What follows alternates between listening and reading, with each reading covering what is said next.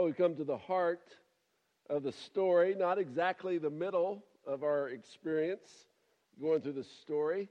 As you know, the Old Testament's about 2/3 of the Bible, and the New Testament is 1/3. That's not significant in saying that the Old Testament is more important than the New. In fact, I hope you've been able to see as you've gone through the story with us that all of it focuses toward what happened in Bethlehem. If you ask me what the heart of the story is, it is the coming of Jesus as our King. It's his being born in Bethlehem because that did several things. Now, God appeared in the Old Testament, as we talked about. He appeared and walked with Adam and Eve in the garden. He appeared to Moses in the burning bush. He lived with the Israelites through the Exodus and appeared in the temple and the tabernacle first in the temple.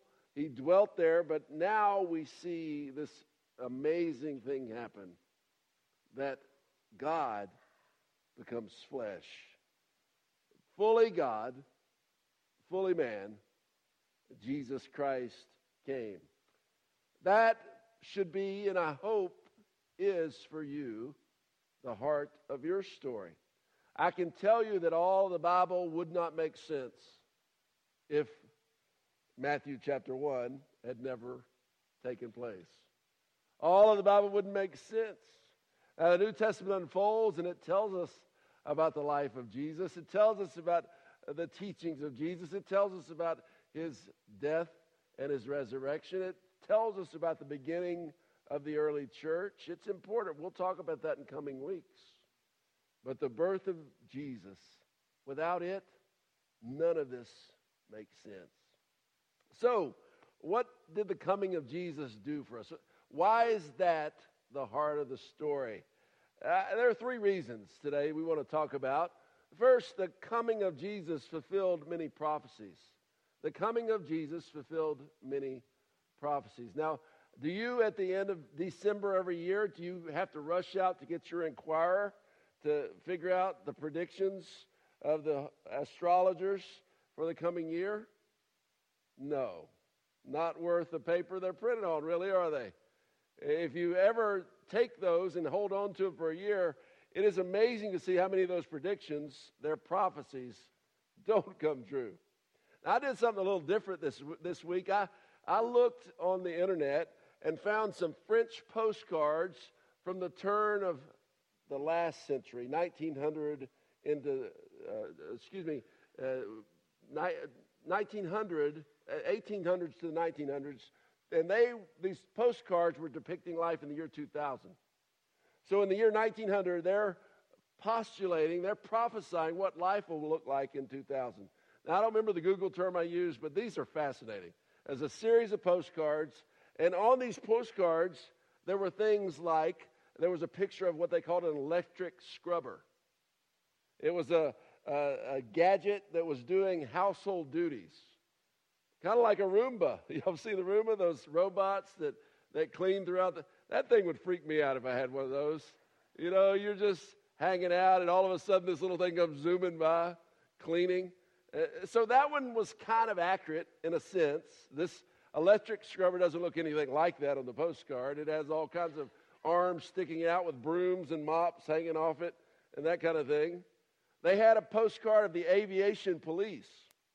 There's a policeman that has wings on his back, and he's giving a ticket to a guy that's driving what looks like a cross between an electric car and an electric airplane in the air, in the middle of the air. Now, I don't know about you, but I hope I live long enough to have an air car. Would that not be cool? But listen, I don't think it'll ever happen, because if you go 75 miles an hour on 50 highway, imagine how fast you'd go in the air without any friction to slow you down. And a crash in the air would not be good. Not only do you hit each other, but then you got to face the fall, right? This prediction did not come true.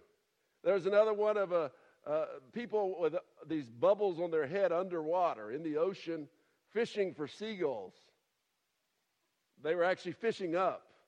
They had the lines going up to bait on the top, and the seagulls were... Now, listen, why in the world would you fish for a seagull to start with? I mean, those French people had to be pretty desperate for food. We're going to have some seagull today. I don't think so. Not happening. That did not take place. I don't know of anywhere in the world where people fish with bubble helmets upwards for seagulls today. There was a postcard of a whale bus. I guess they thought because we were going to overcrowd the earth that we'd have to move into the ocean. But a lot of these had pictures of things in the ocean. So a whale towing people behind it in the water. I don't think that happened. There was also a postcard of fish races. There were people who looked like they were on barracudas or something like that, long cigar-shaped fish, and they were racing like they race on horses or camels today. Don't think that happened. There was a chicken machine out in the barn where you were putting in eggs, and out from the bottom was coming out little chicks. I don't think that happened. I don't think it happens that way. It takes a little more incubation than that. Then there was a picture of students in class that had these metal caps on their head. I guess they're thinking that electricity would somehow revolutionize education. It has revolutionized education, hasn't it, with iPads and computers in the classroom, but I don't think we shock kids into learning their ABCs. Don't think it happens that way. And there was a rolling house. It looked like a kind of a fancy trailer on wheels. Well, you could stretch that to say that we have RVs today, which are really rolling houses. But all that to say, it's humorous to look at, but all that to say that somebody predicting 100 years into the future got a few things kind of peripherally right, but most of the predictions were wrong. In the Bible, the Old Testament, there are over 300 prophecies about the coming Messiah, who the Messiah would be, what his life would look like. Of those 300, 60 of them could be considered major prophecies.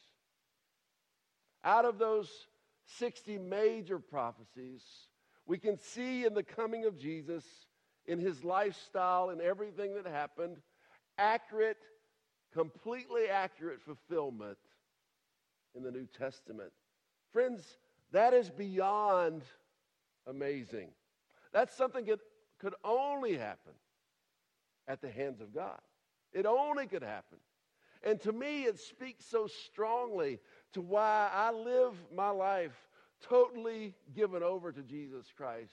It is beyond comprehension that all of these things could be accurately fulfilled from some 2,000 to 1,000 to 500-year-old prophecies to actually come into being with this baby who was born in Bethlehem. Way back in Genesis, he was predicted. Genesis 12:3, I will bless those who bless you, and whoever curses you I will curse, and all peoples on earth will be blessed through you. That's God saying to Abraham, through your line, through your descendants, there will come one who will be a blessing to everyone, who will divide the right from the wrong, who will divide the godly from the ungodly. That was fulfilled in Jesus. In our passage, Matthew 1:18 through 25, it reads like this. Can we go back to the beginning? I know I skipped over that, Becky. Let's read the whole passage. This is how the birth of Jesus the Messiah came about. His mother Mary was pledged to be married to Joseph. But before they came together, she was found to be pregnant through the Holy Spirit. Because Joseph, her husband, was faithful to the law, and yet did not want to expose her to public disgrace, he had in mind to divorce her quietly. But after he considered this, an angel of the Lord appeared to him in a dream and said, Joseph, son of David, do not be afraid to take Mary home as your wife, because what is conceived in her is from the Holy Spirit. She will give birth to a son, and you are to give him the name Jesus, because he will save his people from their sins. All this took place to fulfill what the Lord had said to the prophet. This is verses 22 to 23 of Matthew chapter 1.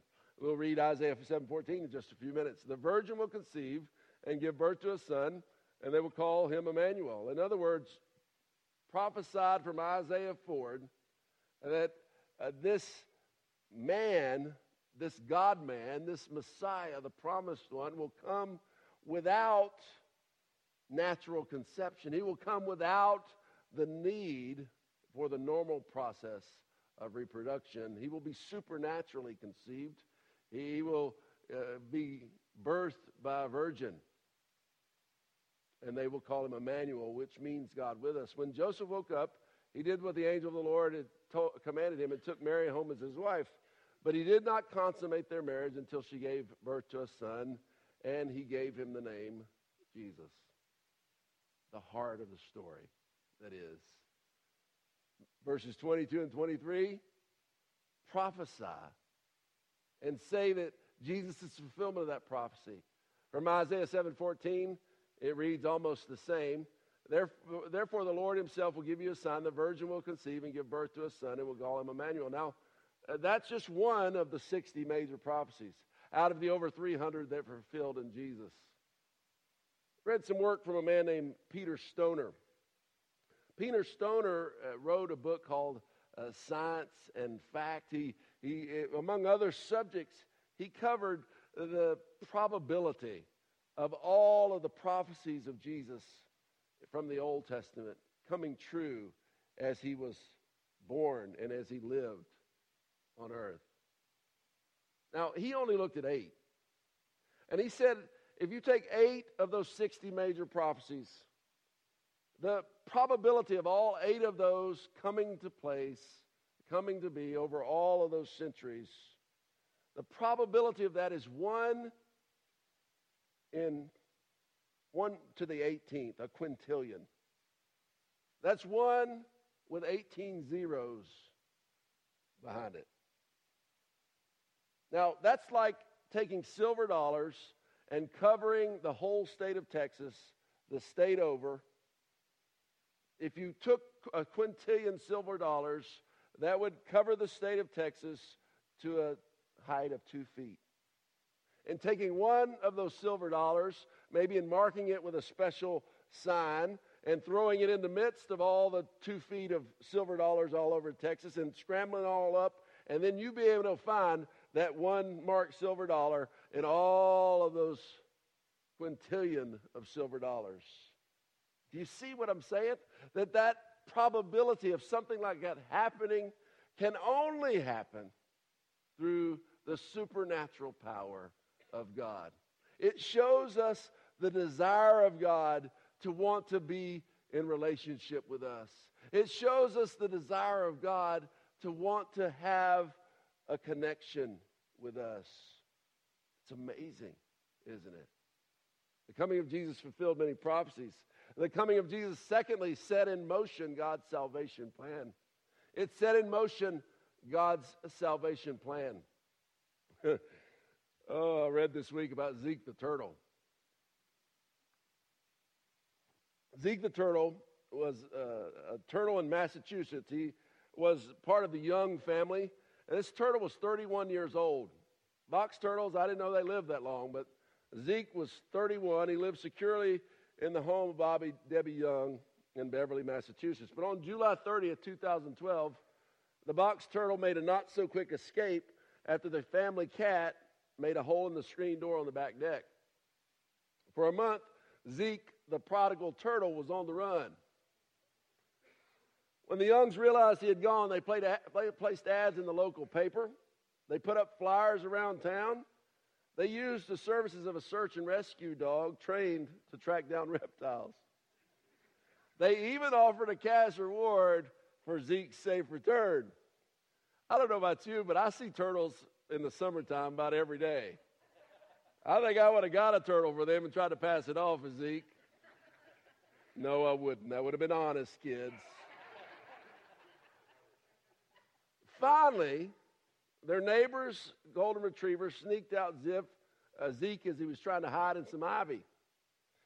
Zeke's slow but steady month-long escapade had taken him about 1,000 feet from the house where he'd busted out. The neighbor told reporters he was just sitting there on the lawn, just waiting to be found. He was easy pickings.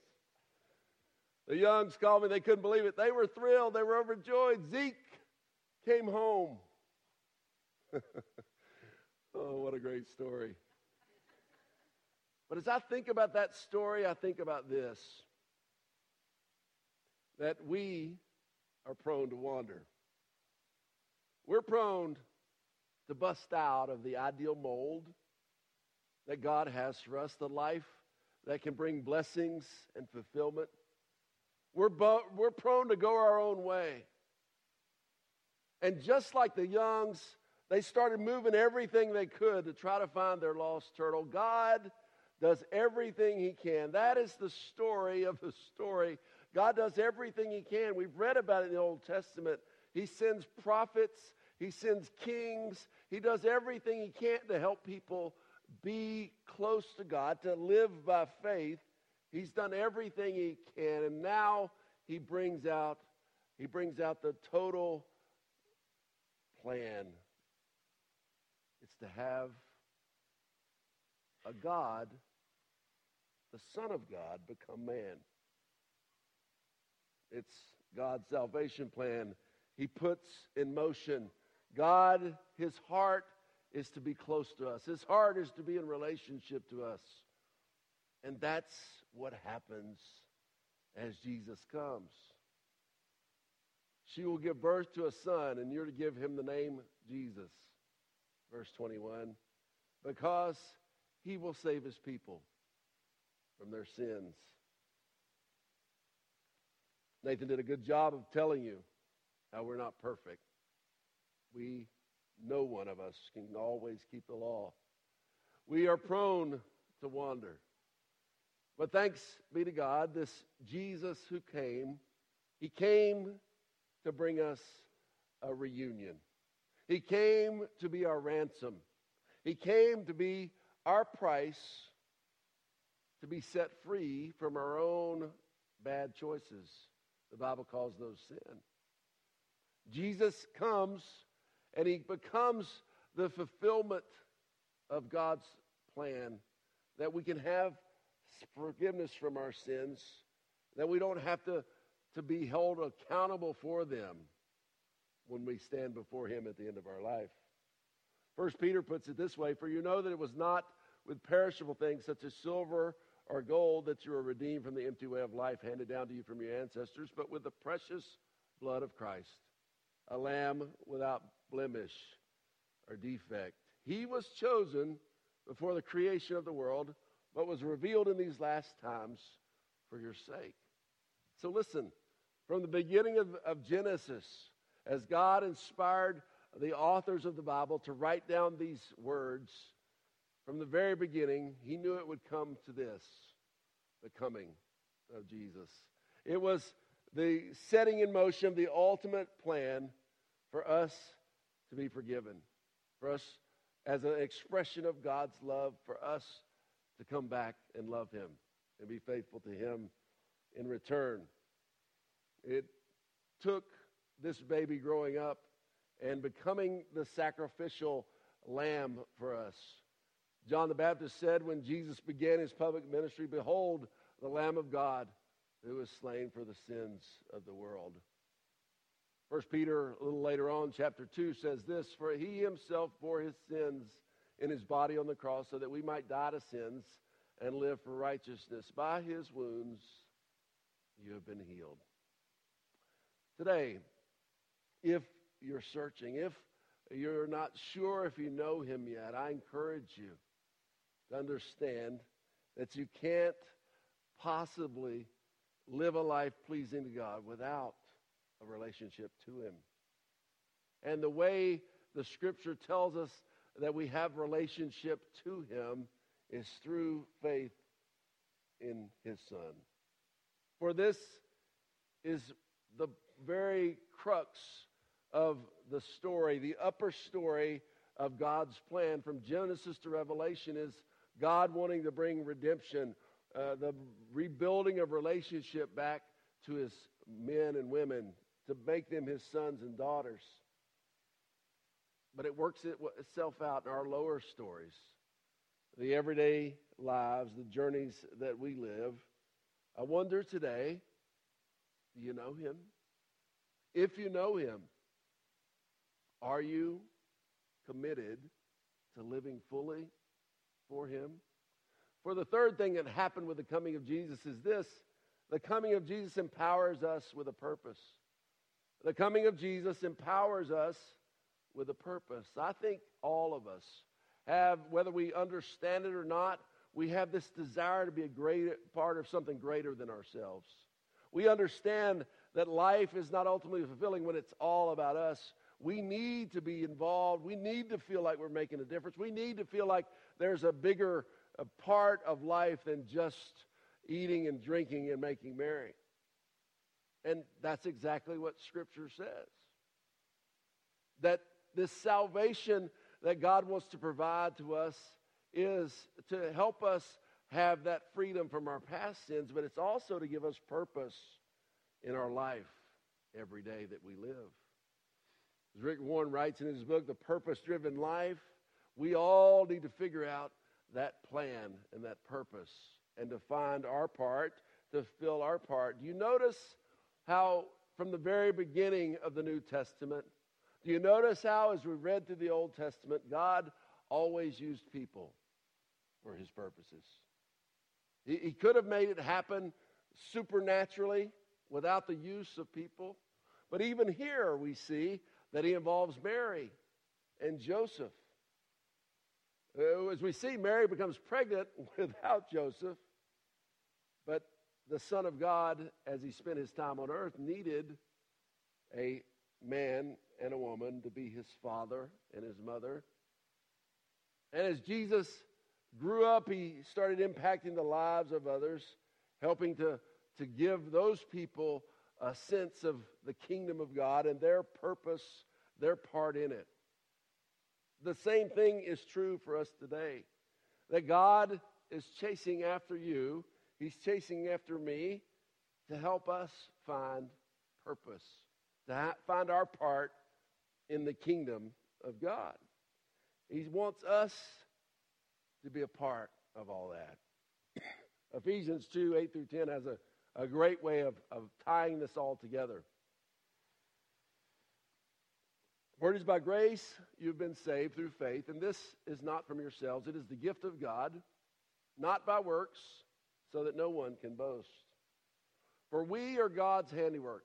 4 always indicates to look at what came before it. We are saved by grace through faith, not by works.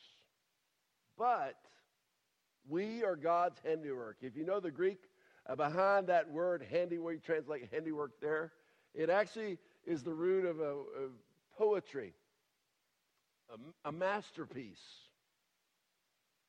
For we all, maybe you could put your name there, you are designed to be God's masterpiece, God's poetry that plays itself out in this world. Created in Christ Jesus to do good works, which God prepared in advance for us to do. The reason all those prophecies came true is God had the master plan from the very beginning, from creation forward until the end of this world as prophesied in Revelation. And believe me, if he could make all those prophecies come true in Jesus, then what is prophesied to happen in Revelation will happen one day. I can't tell you exactly how it's going to happen, but it will happen one day. And only those who know him are going to be saved. So it is for us to figure out who Jesus is personally. And if we have given our life to Jesus, then it is up for us to figure out how God wants to work his masterpiece. He wants to work his purposes in our lives. What part in the kingdom do we play? Last night I went to Gideon's pastor appreciation banquet. Now, you know, last night about 6:30, snow was coming down. It was kind of slick if you're out and about, and we didn't know if it was going to happen or not. We rushed home from Kansas City, and we made it there in our blue jeans and boots, walked in there. Our people were all nicely dressed. We just went on in anyway. But it was only because, I guess, of the weather, only myself and Beth and another pastor that were able to make it with the Gideons. But in this small group, weather-depleted group, they had a man leading a group to sing named Lee Wilson. And he said, as he introduced himself, something I don't think I've heard before, which had a powerful impact on me. So I want to say it for you. He said, I'm just a nobody that wants to tell everybody about somebody that can save anybody. I'm just a nobody that wants to tell everybody about somebody that can save anybody. The great news is this, no matter what we've done, God still wants to be a part of our life. And no matter what we think our weaknesses are, we have some strengths that God can use in us and through us to accomplish his purposes. So what's somebody trying to tell you today? What's your story going to be going forward? I think the only limits to your story are your desire and your willingness to give your life completely, to give him all that you have. All that you have is enough. Because if many of us give all of us, then many will be saved, and the kingdom of God will bless this earth. Father, as we think about these things today, I pray that even though this story is familiar to us, the Christmas story that we just talked about in December, how profound it is. Your sending your son changes everything. It is the heart of your story. It can be the heart of our story. I wonder today what you're trying to tell us. Even more, I wonder how we'll respond. I pray that you're speaking to us and that your will would be done. In Jesus' name, amen.